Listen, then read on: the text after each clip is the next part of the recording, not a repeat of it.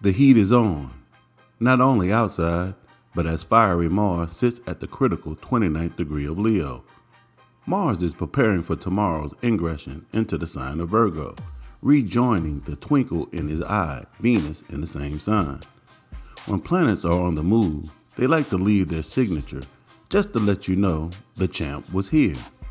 Be mindful of Mars-type energy occurring, like acts of aggression, outbursts, impulsiveness, or forceful uses of willpower. With 3 planets in Leo, the drive to stand out, to be seen, or to be noticed is heightened. Not all exposure is received with fanfare. There will always be someone calling you names, which is okay, as long as those names do not turn to sticks and stones.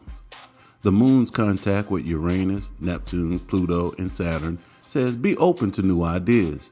You could receive inspirational downloads. Deep truths could come to the surface in unexpected ways, which could lead to misunderstandings. The energy of today is a out of sorts type of feel to it.